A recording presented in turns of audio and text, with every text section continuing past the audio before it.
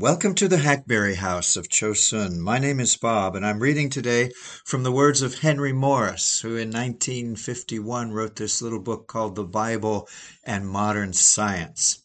We go to chapter 4 now, The Bible and History. Probably no parts of the Bible have been more completely vindicated by modern discovery than those parts which deal with the history of the Jewish people and those nations with which they came in contact.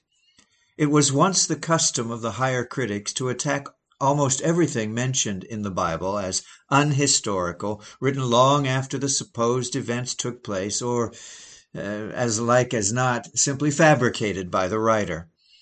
Since the multitude of archaeological discoveries made within the past century, however, the pendulum is swinging the other way, and the Bible is regarded, even by those who do not believe in its inspiration, as an exceedingly trustworthy book from the historical standpoint. It is well known that the earliest known civilizations of the world were those of Sumeria, Egypt, Babylonia, Assyria, and other countries in the region near the eastern shores of the Mediterranean. A tremendous amount of research has been applied to the study of the histories of these lands by modern archaeologists and historians. Their findings occupy literally hundreds of volumes, and we cannot begin to consider all of them here. However, it would be interesting to look at a few of the more striking examples of the Bible's vindication by archaeology and related fields. Some of the most interesting of the Babylonian and Egyptian discoveries have to do with the period before the flood. In these and other countries have been discovered numerous stories of the creation, the fall, the antediluvian patriarchs, and the flood. Many of these stories bear striking similarities to the Bible accounts. And since many of them antedate or come before the writing of Genesis by Moses, critics occasionally claim that he, Moses, obtained his material from these sources, and that consequently the Genesis record is merely legendary, like the other stories. However, a mere comparison of the majestic account in the Bible with the garbled and mythological nonsense of practically all these other stories is sufficient evidence that the record of these events, as given in the Bible, is incomparably superior to all other records combined, a fact which can be accounted for only on the basis of inspiration. It is only natural to suppose that some recollection of such important happenings as the creation and the flood would be handed down by word of mouth to all the descendants of Adam and Noah. And it is extremely significant that in spite of their obviously legendary character, these spurious records show marked resemblance to the account given in the Bible. It seems certain that these stories must, therefore, have a definite factual basis. The story of the dispersion of the peoples after building the Tower of Babel is usually cavilled at by Bible critics. Nevertheless, it is very likely that a part of the original tower is still standing. It has not been many years since what seemed to be the greatest of the Babylonian ziggurats was excavated. However, it was found from the Babylonian records that this tower was old during Babylon's heyday and had in fact been repaired and restored for use in her sacrificial worship. The Greek historian Herodotus, about 500 BC, described the structure, which then consisted of a series of 8 ascending towers, each one recessed in turn, with a spiral roadway running around it as a means of climbing to the top. At the very top was a great temple, which was used in the worship of Babylon's gods. Babylonian legend had it that this tower originally had been built by Nimrod, which coincides with the Bible record. In fact, the region is still called Birs Nimrud by the Arabs. This great structure had a height of something over 700 feet, of which several hundred still remain. If this tower is not actually the original Tower of Babel, it probably at least was meant to be a replica of it, as indeed may have been true of many of the other ancient Mesopotamian ziggurats. It has been difficult to find direct archaeological evidence bearing on the early patriarchs of Israel before the time of Joshua. This is, of course, explainable by the fact that Israel was not yet a nation, and it would be an extremely fortunate coincidence if relics of individuals such as Abraham, Isaac, Jacob, Joseph, or Moses would be found.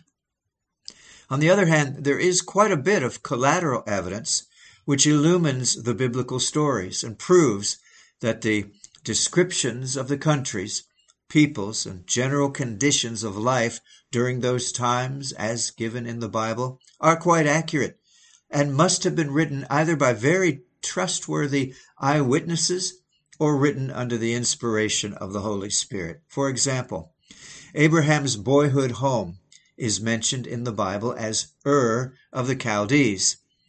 The location and the very presence of this place were at one time uncertain, but in recent years it has been discovered and fully explored. Critics at one time claimed that the Pentateuch could not have been written by Moses because the art of writing was unknown when he was living. Discoveries in Ur and other places, however, have proved beyond all doubt that writing was well developed for at least many hundreds of years before even Abraham's time. Furthermore, it is interesting here to note that the former armchair theories of the higher critics about the gradual evolution of culture, science, religion, and so on, are gradually being demolished by each new archaeological discovery. Recent explorations at great numbers of these ancient cities have revealed over and over again that the earliest discoverable civilizations were the highest, and that there was a constant degeneration in the arts and sciences as time went on. It has even been shown that their religion was originally monotheistic and later degraded into polytheism, rather than the other way around, as formerly claimed. The destruction of Sodom and Gomorrah by the raining of fire and brimstone or sulfur from the sky sounds much like a volcanic eruption, a supposition which is amply supported by an examination of the region formerly occupied by these cities on the shores of the Dead Sea. The large quantities of sulfur and bitumen, as well as the volcanic rocks and the sulfurous gases generated in the soil, all point back to some tremendous holocaust of the past. Even the case of Lot's wife becomes clearer in the light of these facts. It is likely that she lagged behind, the probable meaning of looked back, and was overcome in the catastrophe. There are huge beds of salt in the region, and it may be that she was buried by a mass of salt thrown in the air. The word translated salt does not necessarily denote sodium chloride, but might mean any crystalline chemical compound. It is conceivable that she was buried by the lava and later, through the years and by the ordinary forces of nature, became petrified or fossilized, thus actually turning into salt. This very thing is known to have happened to a great many individuals in the volcanic destruction of the Roman city of Pompeii. Furthermore, archaeological explorations at the site prove definitely that the region was inhabited during the time of Abraham, but immediately thereafter became barren of inhabitants and remained so for about 2,000 years. The Hebrew captivity in Egypt, as well as the Exodus, are now, because of archaeological evidence, accepted as historical even by the critics, although they were formerly concluded to be legendary. The 10 plagues, although no directly corroborative evidence of them has yet been discovered, have attained added significance with the discovery that every one of them seemed particularly aimed at some phase of the religion of the Egyptians. The deities of the Nile, the goddesses of the frog, the fly and the cattle, the gods of medicine, the elements, the sun, the fertility of the fields, and finally the goddess of birth, all suffered tremendous loss of prestige in the minds of the extremely polytheistic Egyptians because of the plagues of Jehovah. Archaeology, by thus revealing the religion of the Egypt of Moses' day, indirectly substantiates the Bible records and certainly endues them with greater meaning. Concerning the wanderings of the Israelites in the wilderness, little of a secular nature is known other than the fact that a people called Kabiri, possibly the Hebrews, began overrunning the countries of Canaan about this time.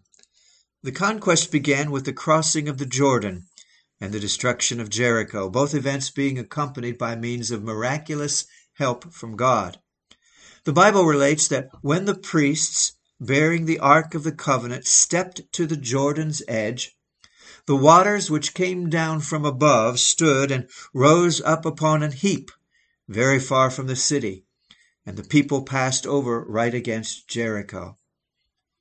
It is interesting that a similar thing has happened at least 3 other times in history, the last in 1927. Now, this was written, folks, in 1951. How many other times these things have happened, I don't know. Each time it has been caused by an upstream landslide, which left the riverbed below dry for several hours. The Bible account could well describe a miraculously timed landslide and the resultant damming of the waters. The city of Jericho has been the focus of intensive excavations for many years, especially by Garstang and Kenyon.